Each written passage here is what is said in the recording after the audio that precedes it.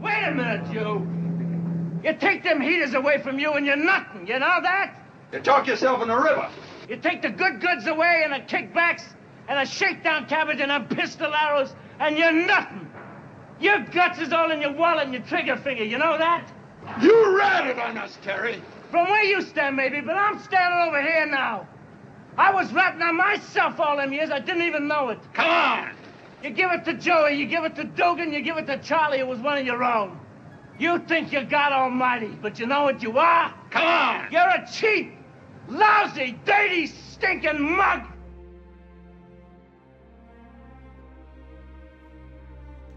Hi everyone, welcome to this week's episode of No Happy Endings.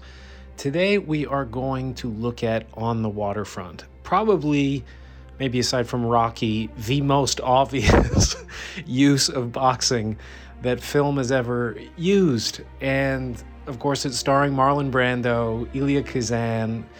It's a 1954 crime drama. You have Carl Malden, Lee Cobb, Rod Steiger, and Bud Schulberg wrote this. So I don't even know what to say exactly, aside from it's just so iconic. And I think it still holds up really, really well. And I think it held up really well when Sylvester Stallone just rehashed it. Instead of Stella, we get Adrian and the wife beater and, you know, a loan shark instead of somebody working the docks. It's got so much going for it. And of course, centrally, Brando giving one of the most iconic performances in film history. So this was a lot of fun, and Stephen Benedict and I dropped into it. I hope you enjoy On the Waterfront, this week's film on No Happy Endings. Today, we are embarking on maybe the most famous boxing character in all of cinema, Terry Malloy, in 1954, the Academy Award-winning On the Waterfront. Yeah, and the irony is here that we're talking about a boxer who we actually don't see box anywhere near. You know, and isn't that the irony? Yeah. Why is this movie so special, do you think? Well, I think at the time, there was a lot of things going on in and around Hollywood that makes it a very, very important film. We've got to, you know, just to put it in a very wide perspective, you know, the golden age of Hollywood had ended with the end of the Second World War. And it wasn't only because of the shift in the war, it was because there was a shift in the way that the studios were allowed to operate. There was the Supreme Court ruling, which was the antitrust ruling from the Supreme Court in 1948, I think, which ordered the studios to separate themselves from the cinemas. And it meant that they no longer had an immediate outlet for their films. And so that was the beginning of the end of the studio era. And so what you have is a rush of independent filmmakers coming through. Now, you know, and I know, if there's anything going to be, if there's a break with the old order and there's a new rush of filmmakers coming through, not necessarily filmmakers, but more importantly, Brent, new money. You've got a new glut of money coming through. So you've got, you know, producers who are going to define themselves differently from the studios. And in actual fact, the script that was originally, the story that was originally inspired On the Waterfront was a play that Arthur Miller had written in 1947 called The Hook. And it was inspired itself by the true story of a man called Pete Panto, who was a young dock worker who had the temerity, but also the courage to stand up against the mafia-connected union leadership on the waterfront and the dock workers. But he was murdered. He disappeared, and he was found dead a year and a half later after he disappeared. And so it was originally presented to Columbia Pictures in 1997, and Sam Cohen, the head of Columbia Pictures, said no. And then they went to Darryl F. Zanuck with a different carnation of the story, which was On the Waterfront. And Darryl F. Zanuck said no as well. And he says, I'm not interested in making these movies that are sort of, where's the hero in the story? He is too downbeat, and it's not exactly what we want to be, the type of movie that we want to be making.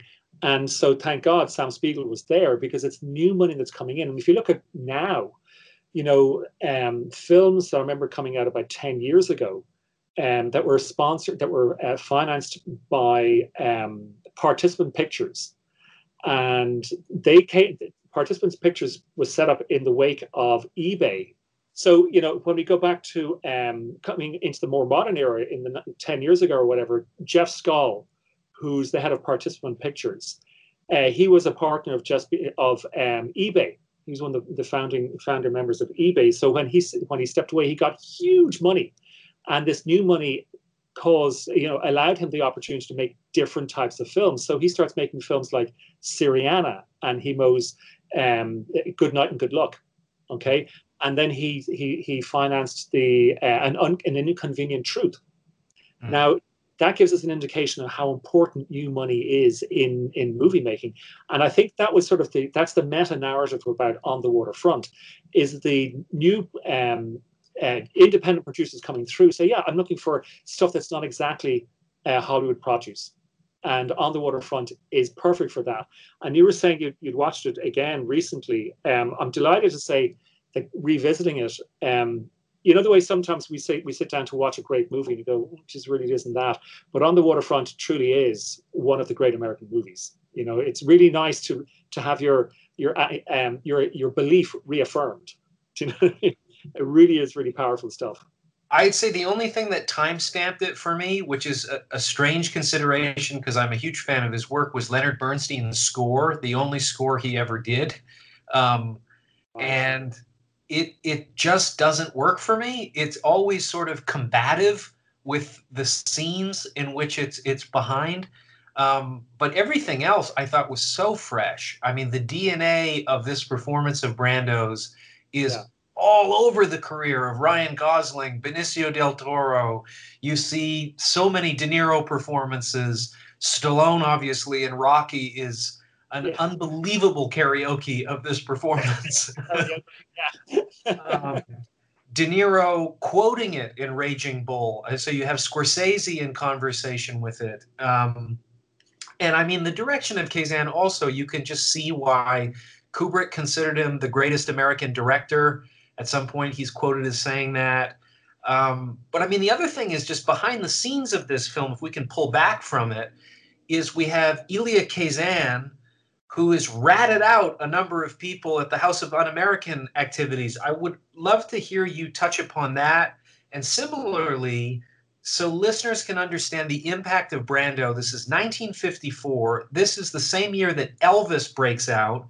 Yeah. This is a Brando that has been nominated for Best Actor for 1951's A Streetcar Named Desire, Zapata in 1952, Julius Caesar in 53. This guy has broken out, and he's about to win as the youngest actor ever to win the Best Actor nomination. But the impact of him being dropped into American culture, where suddenly everybody has the undershirt and the white T-shirt and a working class kind of charismatic hero. I mean, all of modeling looks based on what Brando's just doing walking around. Yeah, you see, you know, if you're a consumer of GQ magazine or Esquire magazine, and eventually, you know, a young hot actor appears on the scene, and they go for the photo shoot, and immediately they adopt the same posture that Brando did in Streetcar Named Desire, and they're a little bit moody, and then they wet them down. They throw a bucket of water on them, and you go, "That's Stanley Kowalski." It's really, really hard for us to underestimate the impact that Brando had on acting. There's literally before Brando and after Brando, and unfortunately, you know, he was a contributor to his own downfall and the destruction of his own legacy, because of the emotional problems that he suffered later in life, but also the way he separated himself from the studios. He had complete contempt in the end, or for the last couple of decades, for acting in any way, shape, or form. Mm-hmm. He, you know, rightly or wrongly, he saw it as a means to finance the civil rights movements, or to protect and preserve the indigenous population of the United States, the Native American Indian, and their causes, which I think is completely noble. You know, and but coming back to, before we go down to Kazan, you know, it's like Brando's arrival is like the Beatles on the Ed Sullivan Show. You know, it's just impossible to imagine film acting without him. Okay, He arrived, he burst onto the scene actually in 1947 with the stage adaptation, which was directed by Kazan, of Tennessee Williams' play A Streetcar Named Desire. Now, originally, Williams had written the role of Stanley Kowalski as an older man, into his late 30s. And Kazan was a little bit reluctant to even audition Brando. But he had heard and seen such great things of him in the Actors Studio. He says, well, let's give it a whirl. And what he saw was Brando giving a performance. And it's not so much his performance, it was his youth, his very physicality and his very age, that Kazan said, wow, this completely different interpretation of Kowalski. Because as the way Williams had written him was an older man who had decided, he had sat down into this savagery. And now when Brando comes through, it's a young man thinking this is the way you're supposed to behave.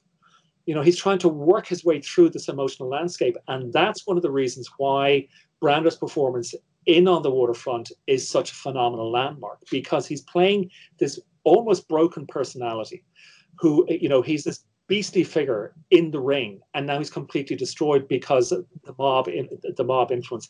And he's looking for tenderness, he's looking for redemption, and he finds it in this character played by Eve Marie Saint, who plays Edie. And we've alluded to this before, it's Beauty and the Beast. But for me, one of the most telling moments in the film, in On the Waterfront, is that moment in the park. It's a legendary moment when Edie's character, she drops her glove and Brando puts it on. And that's a revolutionary moment, because he's literally trying on a different shape and a different size. It's a different texture now on his hand. It's not a boxing glove, it's a woman's glove. Now, we've all been told that was a moment of great improvisation on Brando's part, and it just happened on screen. I'm a little bit skeptical about that, because when I watched the movie again recently, I watched that scene and those particular frames over and over about half a dozen times. And I'm quite convinced that it happened in rehearsal, because Eve Marie Saint deliberately drops her glove. She, in such a way that her fingers simply do not connect. And so what Brando was doing, consciously or not, was he was redefining masculinity. This was a guy who was afraid of fighting now. He didn't want to fight in the way that he'd been trained to as a boxer. His fight generally now becomes not a place of the ring, but a social fight. Okay, and you've seen it in Streetcar, where he plays this near savage, but when he's with Stella, there's this phenomenal sensuality between the two. But when he's with Edie, there's a tenderness and there's a phenomenal vulnerability, which I don't think had been portrayed on screen before. And that's my point about redefining masculinity, because if you look at the actors who've come in his wake, and the most obvious ones would be De Niro and Pacino because of The Godfather. But even more recently than that, Brando was going to make a movie. He did make a movie with Johnny Depp called Don Juan DeMarco. Now, and it's a send-up, and isn't that a re-examination of masculinity? Sure. And then if you look at what Johnny Depp was doing, he starts out as this teenage heartthrob, and he just simply does not want to play that game. And I think one of the first feature films that he does is Edward Scissorhands, an incomplete, very, very vulnerable man. And then one of the next big pictures he does is Ed Wood, where he plays a transvestite. So, all of a sudden we've got this redefining again of masculinity. And that's one of the reasons why I think Brando's performance and On the Waterfront is so brilliant, because you can read it from so many different perspectives. We can read it, as you said, we'll go back to Kazan now with the House American Activities Committee, the investigation into communists in Hollywood, and the reason why Kazan makes the film. Is it an apology for him having, as you said, ratted out his friends, the former communists? Is it an allegory for that? That is definitely one way, very, very clear way of reading the film. But it's also a question of, as I said to you, masculinity and performance. And then, one of the reasons why Scorsese loves the film so much is because he said, when I was young, I was too young. I wasn't born at the time of the Depression, so he didn't see those realist Depression era dramas coming out of Hollywood. And so what you have is the golden age of Hollywood, which is very stylized and very mannered. But when Waterfront arrives, he goes, I know those bars, I know those clothes, I know that landscape, I know that terrain. And so it helps redefine, not only, as I was saying, in terms of acting, but helps redefine what American cinema can be. It can be highly politicized in a direct manner. And at the same time, it can address contradiction and conflict and paradox, and to a certain degree, hypocrisy. You know, we just spoken about it just before when Kazan was given a Lifetime Achievement Award at the Oscars. Yeah. And, you know, a lot of the people in the audience stood up and applauded, and then a lot of people sat down and didn't even applaud.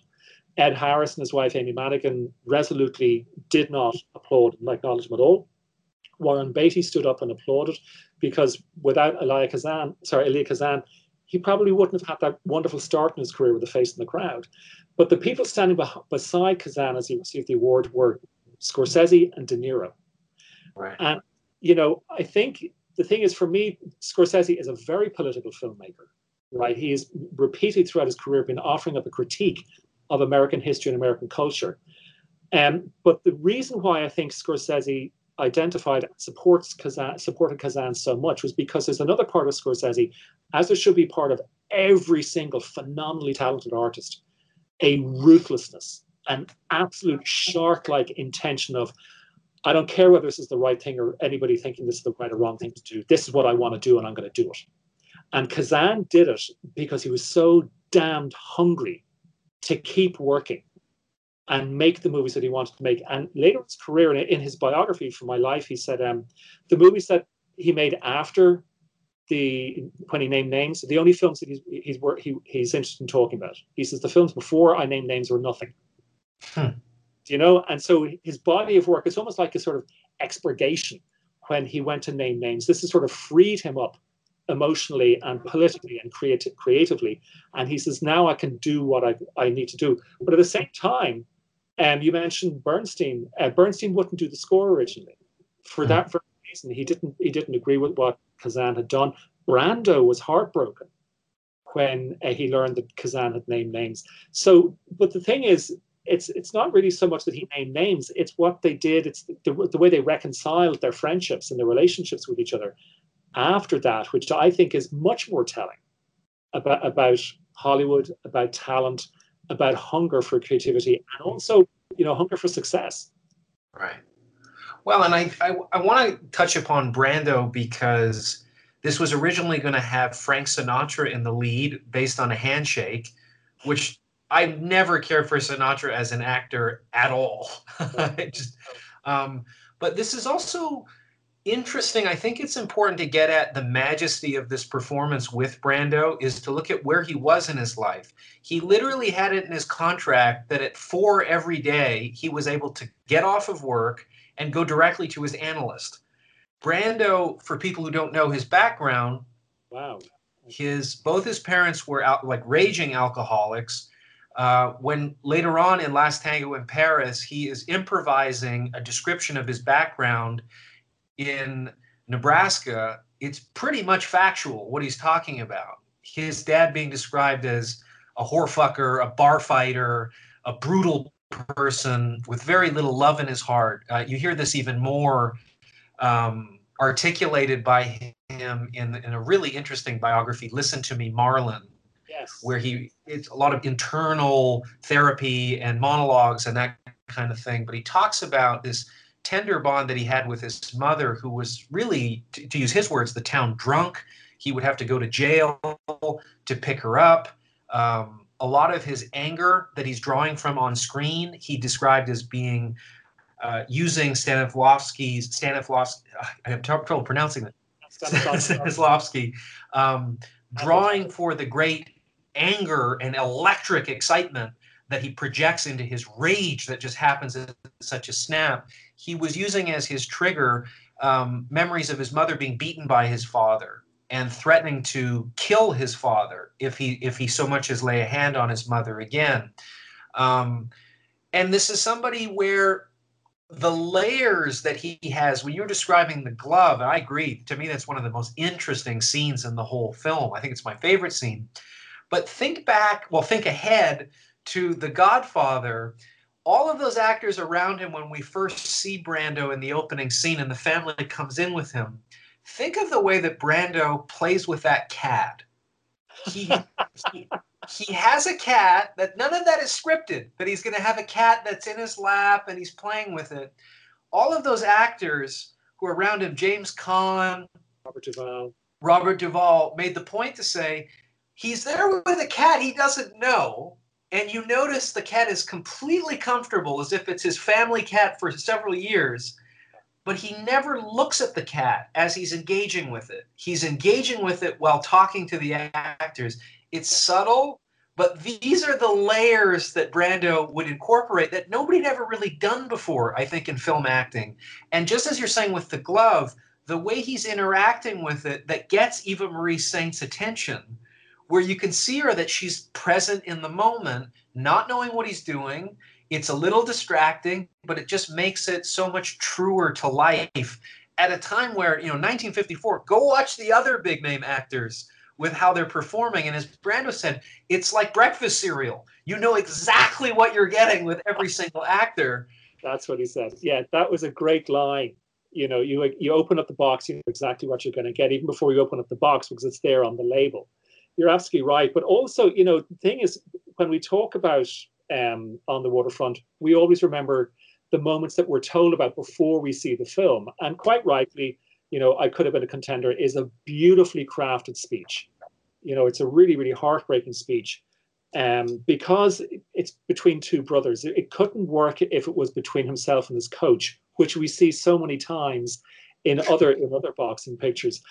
But, for me, there's another brilliant scene. I mean, the film is full of them. Okay, the scene with Karl Malden when he's down in the belly of the boat, right on the dockland, and he says, "Christ is down here with us." That's brilliant. And you're talking to a complete collapsed Catholic. Okay, but that floors me, right? That scene gets its hooks in me because it's just so full of decency and courage and pain and the need to connect to people. And that brings me into what I think is a beautiful line, but it's almost the point that it's completely forgotten. It's almost a throwaway line. When Edie's talking to Terry and she says, "Isn't everybody part of everybody else?" And Terry just throws it, you really don't believe in that drool, do you? Yeah. Right? And that phrase, "Isn't everybody part of everybody else?" I'd forgotten about that until a couple of years ago when I rewatched it for the umpteenth time. But then I think I heard it properly, because for me, I can't hear that line ever again without thinking of The Grapes of Wrath, Steinbeck. Yeah. And I'm sorry, you're going to hear a grown man cry, because I can't recite this speech without welling up, okay? It's when Tom Joad is talking to his mother, and he says, "Well, maybe it's like Casey says. A fella ain't got a soul of his own, just a little piece of a big soul, the one big soul that belongs to everybody." There we go, you heard me cry. That is an absolutely knockout piece of writing from Steinbeck. And Schulberg, who has written one of the most great scripts in the history of American cinema, repeats that sentiment in that one line from Edie. It's not that he sort of condensed it. He just said, well, this is part of the theme. It's about connectivity. It's about community. It's about bonding together. It's caring for one another. It's, brotherhood, which is a word we won't use because it's too associated with communism. And Edie, I think, she's the key. She's the key to redemption for Terry. But I think that Eva Marie Saint is a brilliant, brilliant performance, and astonishing to think that she really hadn't been seen before. Yeah. She's wonderful in it, and I agree. I was thinking with Karl Malden, it reminds me of, as I would confront hypocrisy with the church in various ways with friends of mine who were religious, and they'd say, not all of them are this way. Not all of them are molesting kids or that kind of thing, or it's glaring hypocrisy or the sadism that's depicted in Hollywood. My priest wasn't like that. My priest, and they describe things like you see with Karl Malden. And I think it's good to have some of these people where you think, if Christ came back, he would be proud of somebody like that in terms of representing the word as opposed to the institution and where that has gone. Yeah, exactly. Yeah. And I think, Karl Malden was beautifully cast as well. We have in different episodes, we've been wondering about recasting roles, and this is one of the toughest ones to do because, how can you top Marlon Brando's performance? How can you top Eva Marie Saint? There's only one other actress, I think, in Hollywood at the time who could have gone near it, and she's completely wrong. Is Maureen O'Hara, right? And immediately you say, "What? This red-headed Irish, fiery, flamey woman?" I said, "Well, maybe," but the thing was, Maureen O'Hara's persona was too headstrong for the character of Edie. But she may have been able to chart that arc, because coming from Ireland and, where women had to adopt a very, very traditional role, maybe Maureen O'Hara had been able to do it. But, Carl Malden there, Lee J. Cobb, how do you top that cast? It's one of the greatest casts. And the background cast of having two-ton, I forget his name, but he was a former heavyweight who's one of the Muscle. He has the biggest hands I've ever seen on screen, outside of Andre the Giant in The Princess Bride. His hands were so big, it was frightening. Right. You had from, I think, The Munsters, one of the actors from that. Yeah.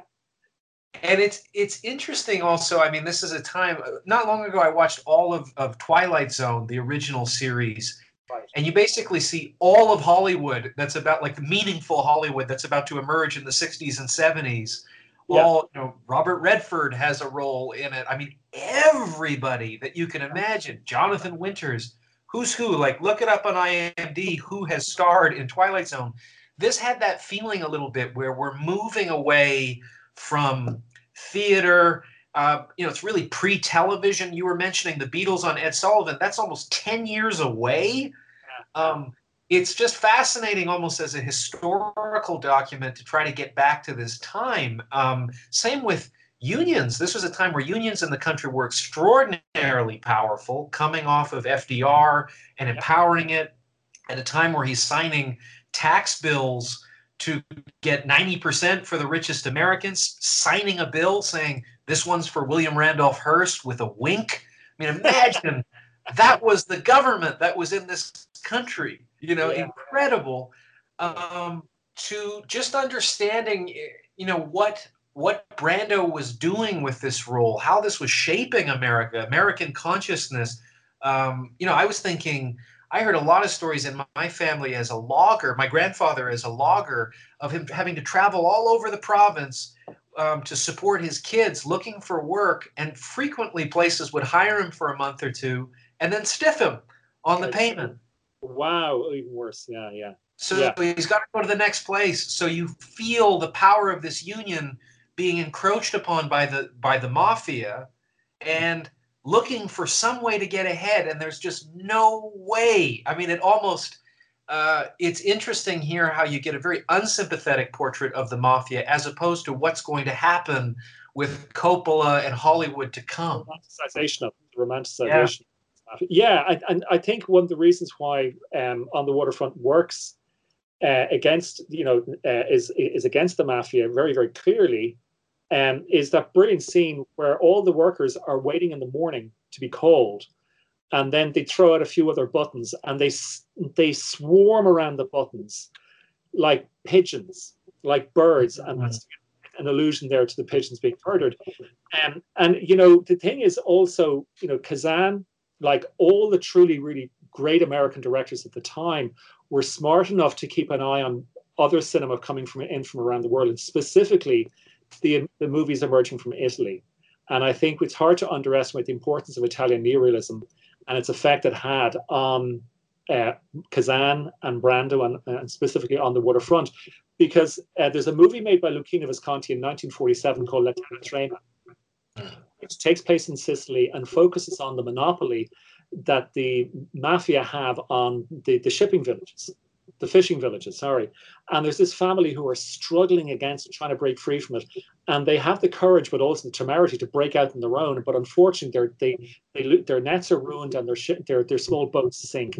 And then they have to go back into the harbor, into the fishing master, and ask for work to continue. And they're laughed at and they're mocked and scorned, but they go back to work. And if you watch that movie, it's hard to watch the end of On the Waterfront and not be reminded of what happens at the end of La Terra Trema. Now, the brilliant thing, the reason why I mentioned La Terra Trema and Visconti and the neorealists is because they were non-professional actors.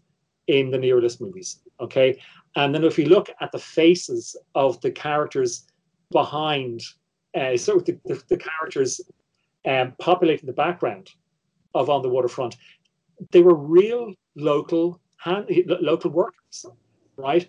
And so, 5 years, 10 years previously in 1945, you wouldn't have had those real faces. The faces that have been gnarled and broken and scarred or just aged prematurely, or the shape of the chin would never have been cast by a casting director in the studios. But you're looking at real faces there, and that gives it another air of authenticity. Obviously, shooting it on location was an enormous thing as well. Yeah. So that is one of the reasons why it's so groundbreaking, and it still rings true today, because it's a little subliminal signifier for the audience. We don't know why this is more vivid, but because part of it is because the faces, and I say this respectfully, aren't beautiful. They're the people that I sit beside well, not anymore because we're all under COVID, but going to work, right, on the trains. These are the people you sit beside, and these are the real faces. And that is sort of it's a subliminal piece of information for us to absorb and go, this really rings true, But just, I don't mean to pick you up. I slightly disagree with you on the Bernstein score, and I just wanted to make a point before. I agree with you. I think it's melodramatic. It's almost to the point of operatic, and you're completely right when it works against the scene. It's almost in conflict with, or battling against it. It's vying for a competition. But the reason why I want to mention it is because it opens up in a very, very strange way. It opens up with I think it's a French horn, which is a really, really quiet opening. Usually films in the 1950s coming out of Hollywood would have been big and loud and full of brass, and let us know that this is a big Hollywood production. This is starring Marlon Brando, the 3-time Oscar-nominated actor. Daryl Zanuck apparently wanted to shoot it in Technicolor and widescreen, and Kazan said no. And then when they went to Sam Spiegel, the only reason why Bernstein did the score is because Spiegel wanted a big name on the marquee. And Bernstein never did a score again for a movie because he said, I don't want to be a background accompaniment. I didn't want my music to be like wallpaper. But I just wanted to mention that's one of the reasons why it's a highly regarded score. And one that goes against the grain. I think I'm in agreement with you for the rest of it, but I just love the opening. It's very, very quiet. It's almost like I wouldn't call it a dirge or a funeral or a lament, but it's not what we expect. I like the opening of it too. I think it's an interesting score. Like the melody of it, I think is very interesting. I just don't like with Eva Marie Saint. I was just thinking it's more compelling to be muted here. Yes. It would be more compelling to have silences drawn out and felt. I want this to have more reality rather than big movie behind it a little bit. But I do like the score. Yeah, it bullies you into what you're supposed to feel, and I think. And so, I just think like if Bernard Herrmann, I know Pauline Kael was very against Taxi Driver's score, but to me it's so unusual that it's inseparable from like the weirdness of that film, the bent, distorted thing. Bernard Herrmann in Psycho, or especially in Vertigo, the pursuing, where the pursuit through the streets of San Francisco, we're going through real streets in San Francisco, which is quite interesting. For 10 minutes, we're in the car with him, following him. And this is where all of those critiques about Jimmy Stewart and Hitchcock, this toxic masculinity, I'm thinking, no, he's looking right at toxic masculinity. We're looking right at a critical eye of this perspective. And similarly with On the Waterfront, I found that you have, as I mentioned with Twilight Zone, one of the things that I didn't remember is when you're watching Twilight Zone, how low budget it is. Yeah. It's almost like a little theater thing. You've got maybe 2 sets at most. If it's New York, it's the same New York every time because they clearly just had a block and a half to work with buildings. You never look up. You just see the stoops and kind of thing to make it pretend to be New York. Again, a silly karaoke of New York. But anyway, it's the best they could do. Here I felt when the first time, a bit like Godfather, when the cannoli scene where you just see over the wheat field, the Statue of Liberty, here you get a bit of seeing the Empire State Building across the water in Manhattan. Yeah. It's subtle. It's subtle, but it looks very real, and you very much feel like you're in Brooklyn. Could be any waterfront at times, but it lets you know that it's in New York in interesting, tasteful, meaningful ways that give you a sense of place. Yeah, it didn't. I mean, the equivalent, the cliche today is to crossing Queensborough Bridge or Williamsburg Bridge, and or a horse-drawn carriage to the park, and undoubtedly, but they're lazy, okay, and in 1955, as you said, we can see it in the distance. It's subtle. They're not sort of saying, they don't give us a view down Fifth Avenue, right? Because firstly, that would be completely inappropriate. It wouldn't work for the story at all. But what I love in the opening sequence is you have this massive ship on the dock and this tiny little wood hut.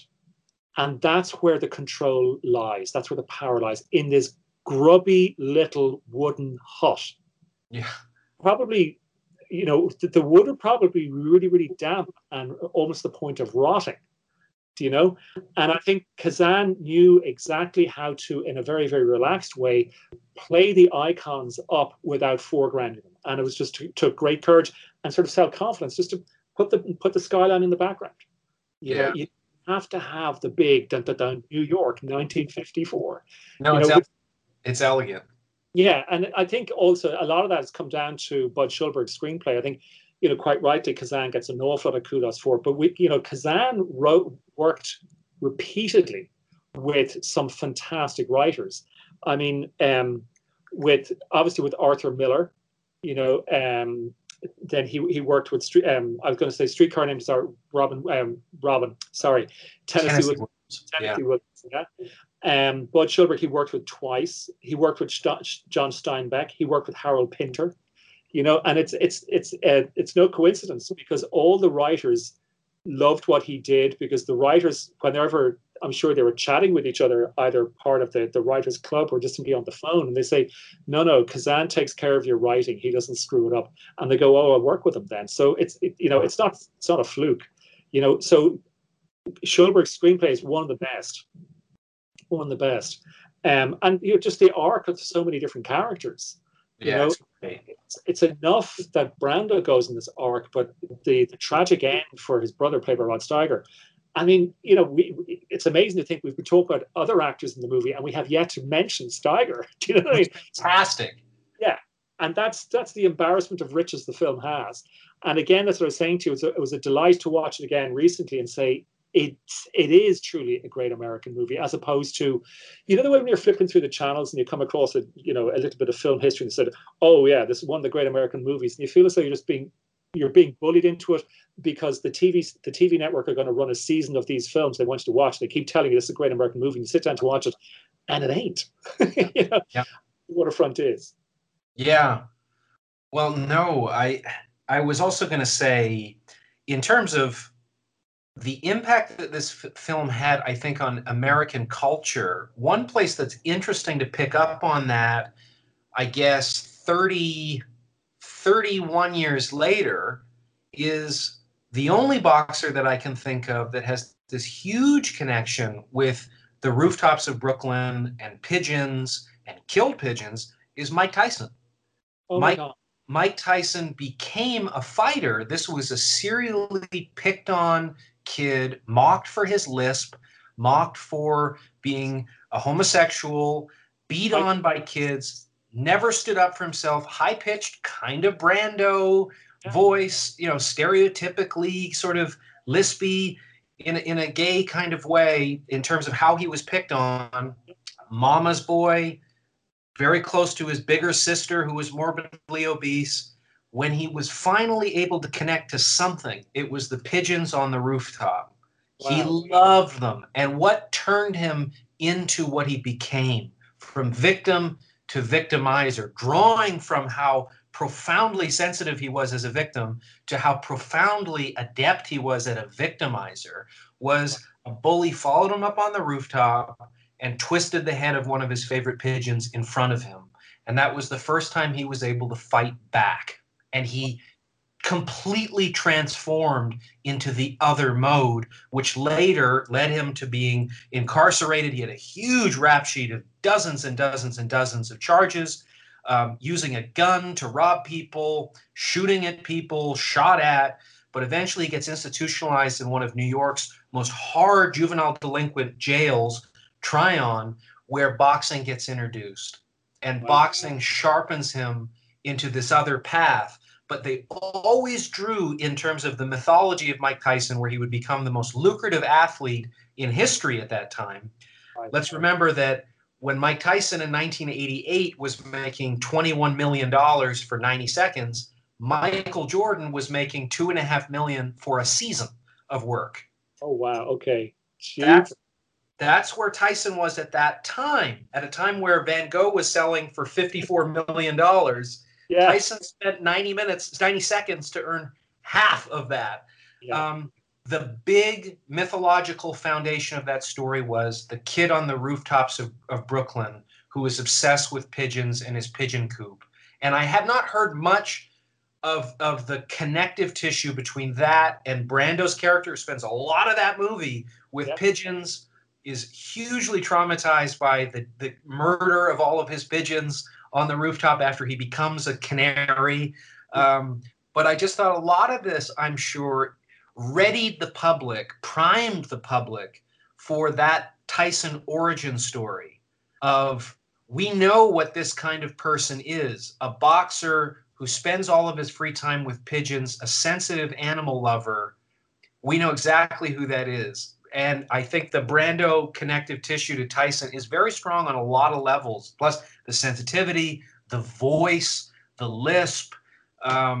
So I just thought that's an interesting thing to look at, how his popularity, Tyson exploded with money and popularity in a way that was really unprecedented. And I think that this film and Brando really aided that a lot. Yeah, and it's also interesting, as you were saying, because, when Tyson was very young, the bully murders the pigeon. Mm-hmm. And significantly in On the Waterfront, it's not the mob who kill all the pigeons. It's one of the young boys who has the young boy, and he's sort of a friend with Terry because they have a shared bond with sporting racing pigeons. And it's he who kills all the pigeons. And he does so at the behest of the mob, just the way Brando had enticed Edie's brother out of the house up to the rooftop to be murdered. I never knew that story about Mike Tyson, and it just blows my mind to think that moment was where he fought back. And is there any documentation to say that maybe he has seen the film On the Waterfront? Or I've never heard it referenced, but I mean, it seems so intuitive, a connection that I doubt we're the first to break ground on it. But no, it was a huge theme of selling Tyson. I think his first spread in Sports Illustrated, where he's 18, is showing him with pigeons already. That's a major pursuit of his. Yeah, well, no, it's very, very clear then. Whoever was running that article, as you're saying, knew Brando's performance and the origins of that and On the Waterfront. I just remember seeing Tyson on TV as being interviewed, and he came across as incredibly gentle.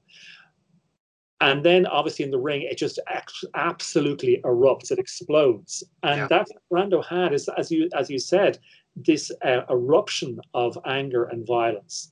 Obviously drawing from his own experiences as a child, witnessing.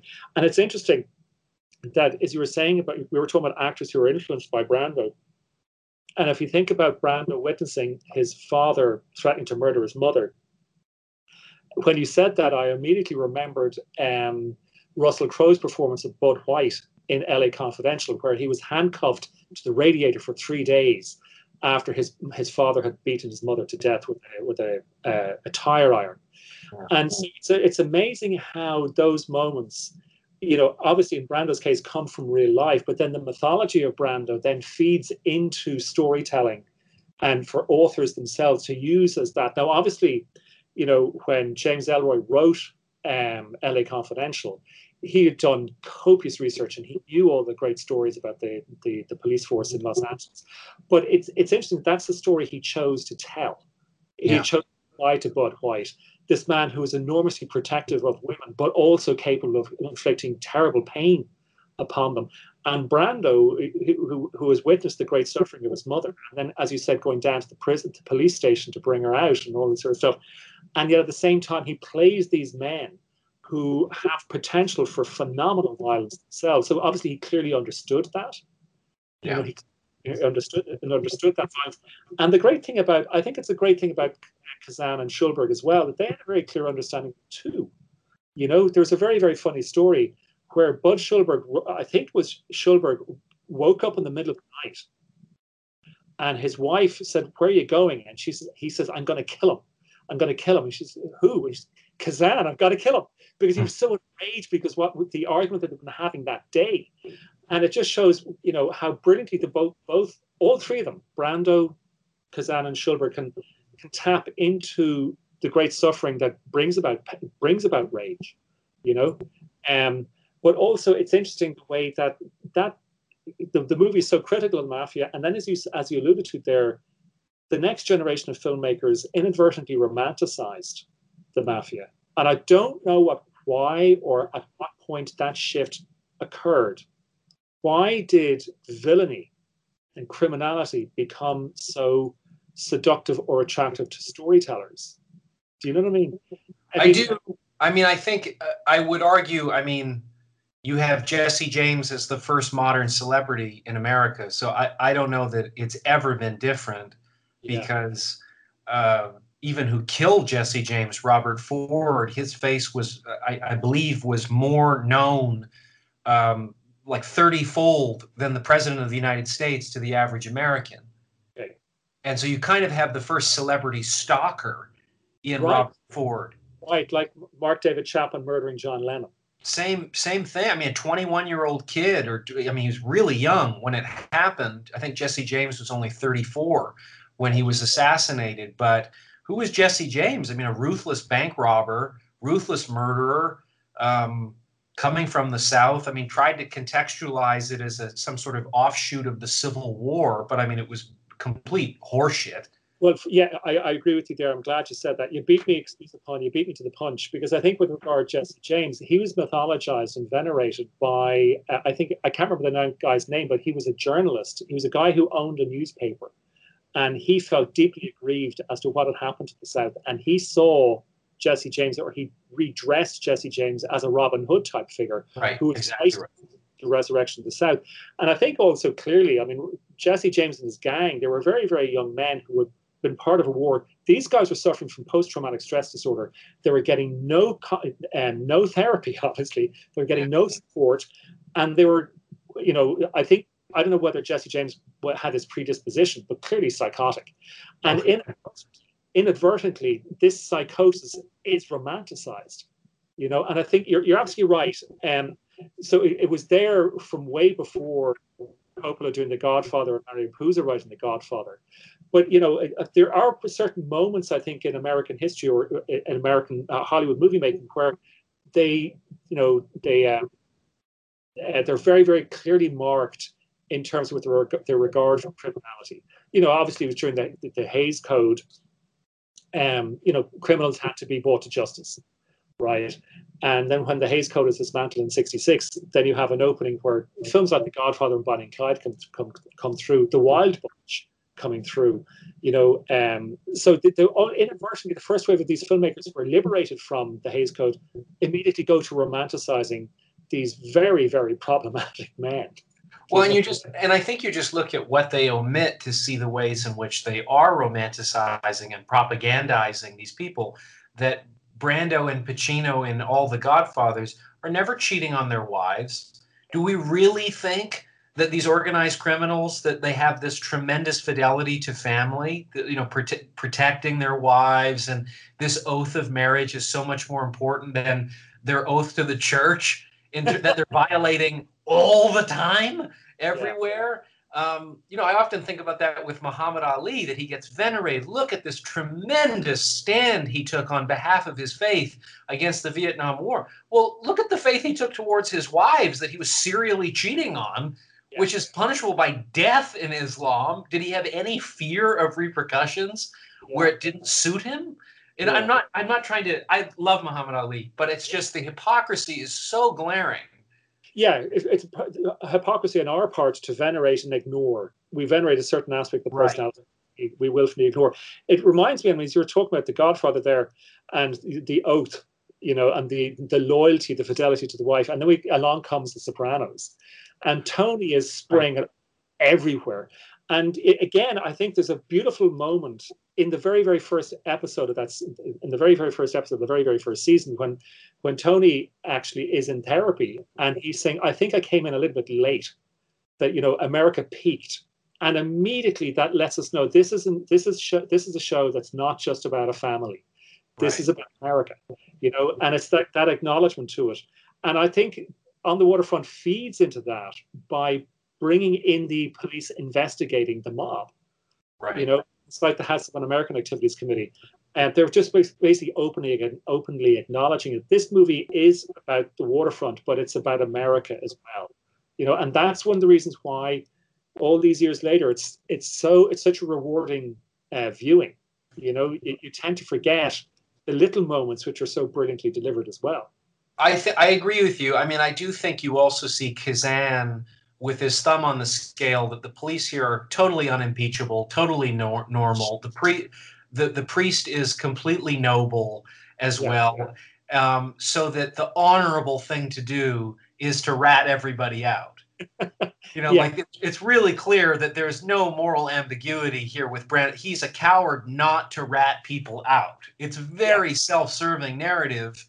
Whereas I think with The Sopranos, what I love about it is you get to see how the wife has to deal with her enabling, her lack of moral objection to taking all the money and proceeds from this criminality and murder, just like the kids who want to lecture him periodically, but they certainly haven't minded the luxury that it's afforded versus the counterfactual of Tony, which I think they do a whole episode of Tony just being a traveling salesman or something.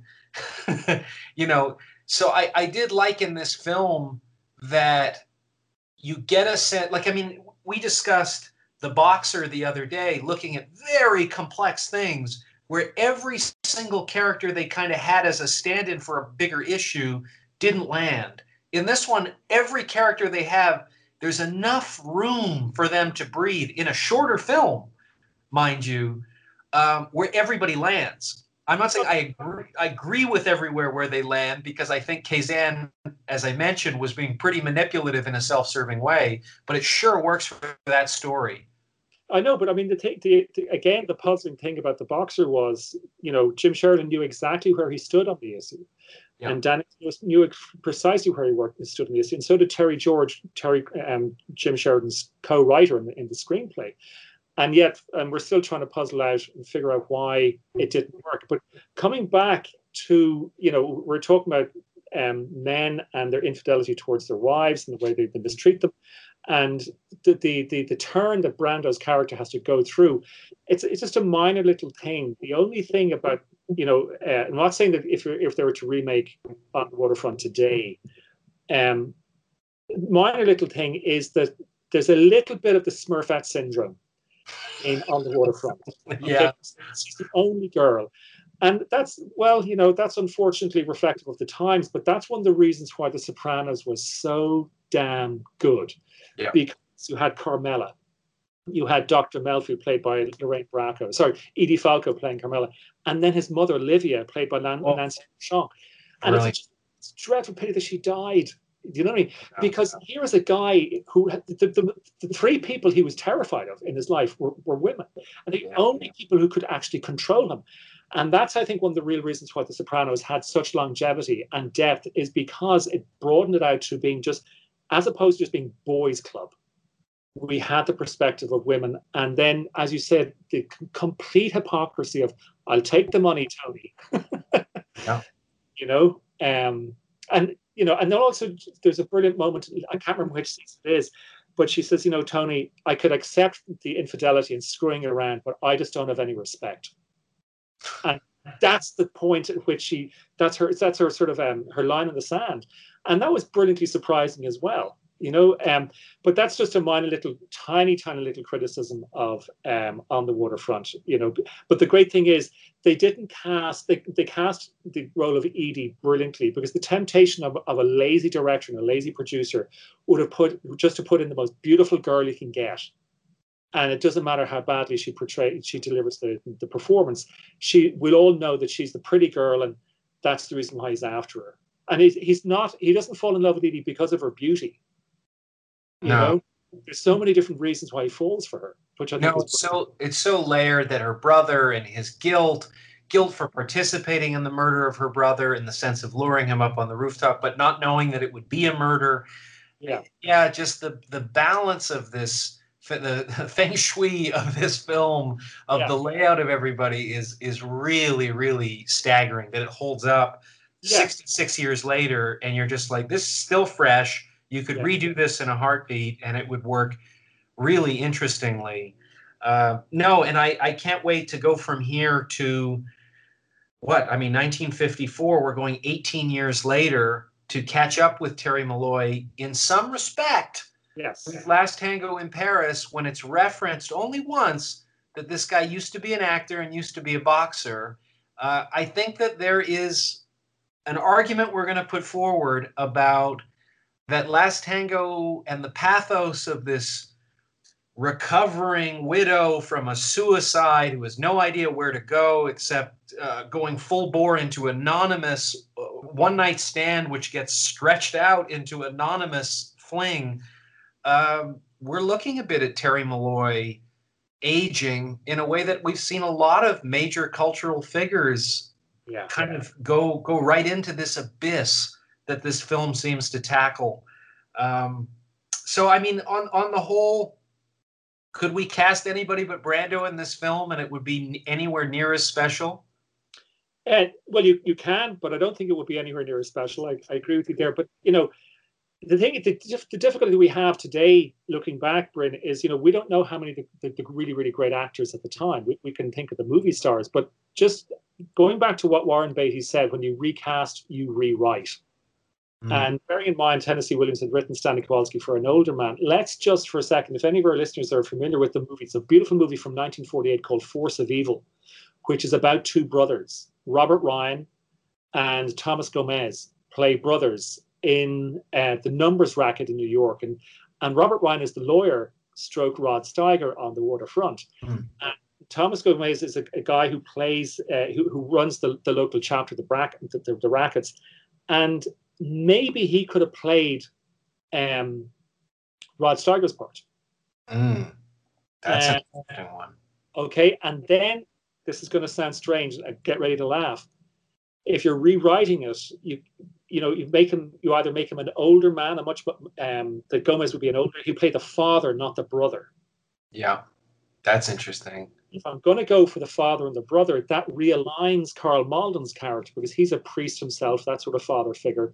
And so maybe that would make more sense that Thomas Gomez plays the completely corrupt father, right? And the Terry Malloy character is trying to break away from that. Now, here's what possibly it's going to fall apart, so prepare to laugh. Tony Curtis. Oh, interesting. Right? A beautiful boy. And he gets absolutely destroyed at the end of the movie. Completely destroyed. Now, the thing is, we've got to remember, in this reimagining, we're going to reconfigure a lot of the plot, because when you recast, you rewrite, and in rewrite, you change the plot. But my point really is, if the way Brando was brutalized at the end of the movie, can you imagine? I mean, beautiful as Brando was, he wasn't the kid with the ice cream face. And I'm quoting from The Secret of My Success. I'm quoting from Sweet Smell of Success. Tony Curtis plays in that 58, 59. I just think that sort of beauty, that sort of gaucheness, that sort of arrogance that Tony Curtis had, that self-confidence.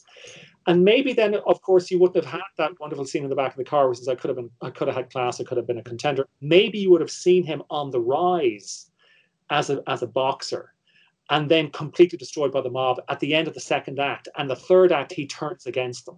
Yeah. Do you see what I'm saying? So, it's great fun for us to play and for other people to play the game of recasting.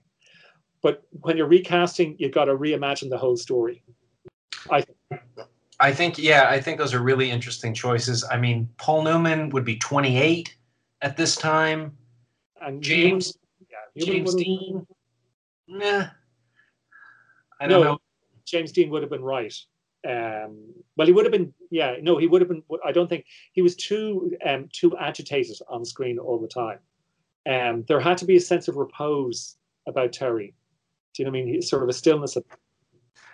Yeah, I mean, the only time where James Dean doesn't seem kind of ridiculous, I mean, I'd love to watch him on screen. He's fascinating. But, I mean, Giant was the only film where he looked natural, where it just didn't seem like this sort of weird Dean kabuki theater thing he was doing that I just don't know what he's doing. I mean, it's interesting because it's so weird. But in Giant, I just thought, wow, like this guy had huge potential to be something really extraordinary, apart from he can't be photographed without you freezing the still and it becomes a great poster. Oh, yeah. I mean, the character Set Rink obviously was much more interesting than the character he played in Rebel Without a Cause. I can't remember the boy's name that he played. But you're right. But I mean, there was a constant agitation, and affectation about young Dean. And I think he learned, or maybe George Stevens was the guy who got him to calm down and sort of be still. Yeah. Just don't move. Just play it less. And I think that's what Terry needed. When Brando, you mentioned Ryan Gosling, a brilliant actor who does so little. Yeah. I mean, not with respect. He does so much, but there's so little. I totally agree. Like Steve McQueen, a guy who, can you remember any one single memorable line that Steve McQueen ever uttered in his entire career? No. He didn't have one. He didn't need one. He was a very quiet guy. He didn't verbalize. He just was. That's a great observation, because I mean, Steve McQueen, I watched Papillon not long ago, and it's such an extraordinary performance. And you're right, Gosling, that is a very interesting like lineage to him, because Drive is totally him doing Steve McQueen. Oh yeah. And Half Nelson, I mean, that range there, with his weird, like, nobody in Brooklyn actually talks like that for 40 years, except Marlon Brando and On the Waterfront, like version from Brooklyn. And he's talked about that, where I'm like, you're from a suburb of Eastern Ontario in Canada, born in 1980 or whatever. Why exactly do you talk this way? Like a 1950s Italian who grew up in Brooklyn. There are whole YouTube videos where they gauge his accent changing from performance to performance as it veers into 1950s Brooklyn. Well, it's funny. It's not only Ryan Gosling. I mean, the Irish actor Colin Farrell does. Yeah, true. Colin Farrell very famously said that becoming famous is like a shock. From which you never recover. Your life is never the same. And Colin Farrell comes from a very plush suburb in West Dublin, a lovely place called Castleknock. And if you chat to the people who live in that suburb where he grew up, they all have very comfortable middle class accents. And when Colin Farrell first burst onto the scene, he dropped the middle class accent and went for a hard working class Dublin accent. And I can understand perfectly. It was his buffer zone to protect himself. He was inventing a persona. Right. To cope with this complete shock, That's so. I saw him one time. I went in the East Village to a sauna. Like, there's a bathhouse that's been there for 150 years or something, and he showed up one time and just walked into the hottest room of quote unquote immaculate heat, and he sat there doing like a Brando scowl the entire time. He was very friendly, but he just sat there like leaning his head down and kind of the eyebrows looking up, like a bit James Dean, a bit Brando. And I mean, I just thought, wow, is this who he is? Because you watch him in a film like Tigerland, which to me is one of his best performances. He had so much potential to be more than just a beautiful guy. Yeah. But It's funny you should mention that, seeing him, because actually I was in school with his older brother. I wasn't in class with Eamon. But if you think Colin Farrell is handsome, not beside his brother, Eamon was Tony Curtis beautiful. wow. Unbelievably. I mean, to the point that as a teenage boy, I was confused for a couple of weeks whenever I saw Well, that's as good a place as any to leave it. We are going to pick up on Brando. 1972, Last Tango in Paris. This will be an interesting one next. But this was fun, On the Waterfront. Yeah, thanks a million. Yeah. Thank you for listening to No Happy Endings, which is produced by George Alarcon Swaby, myself, Bryn Jonathan Butler, and is presented by The Ring.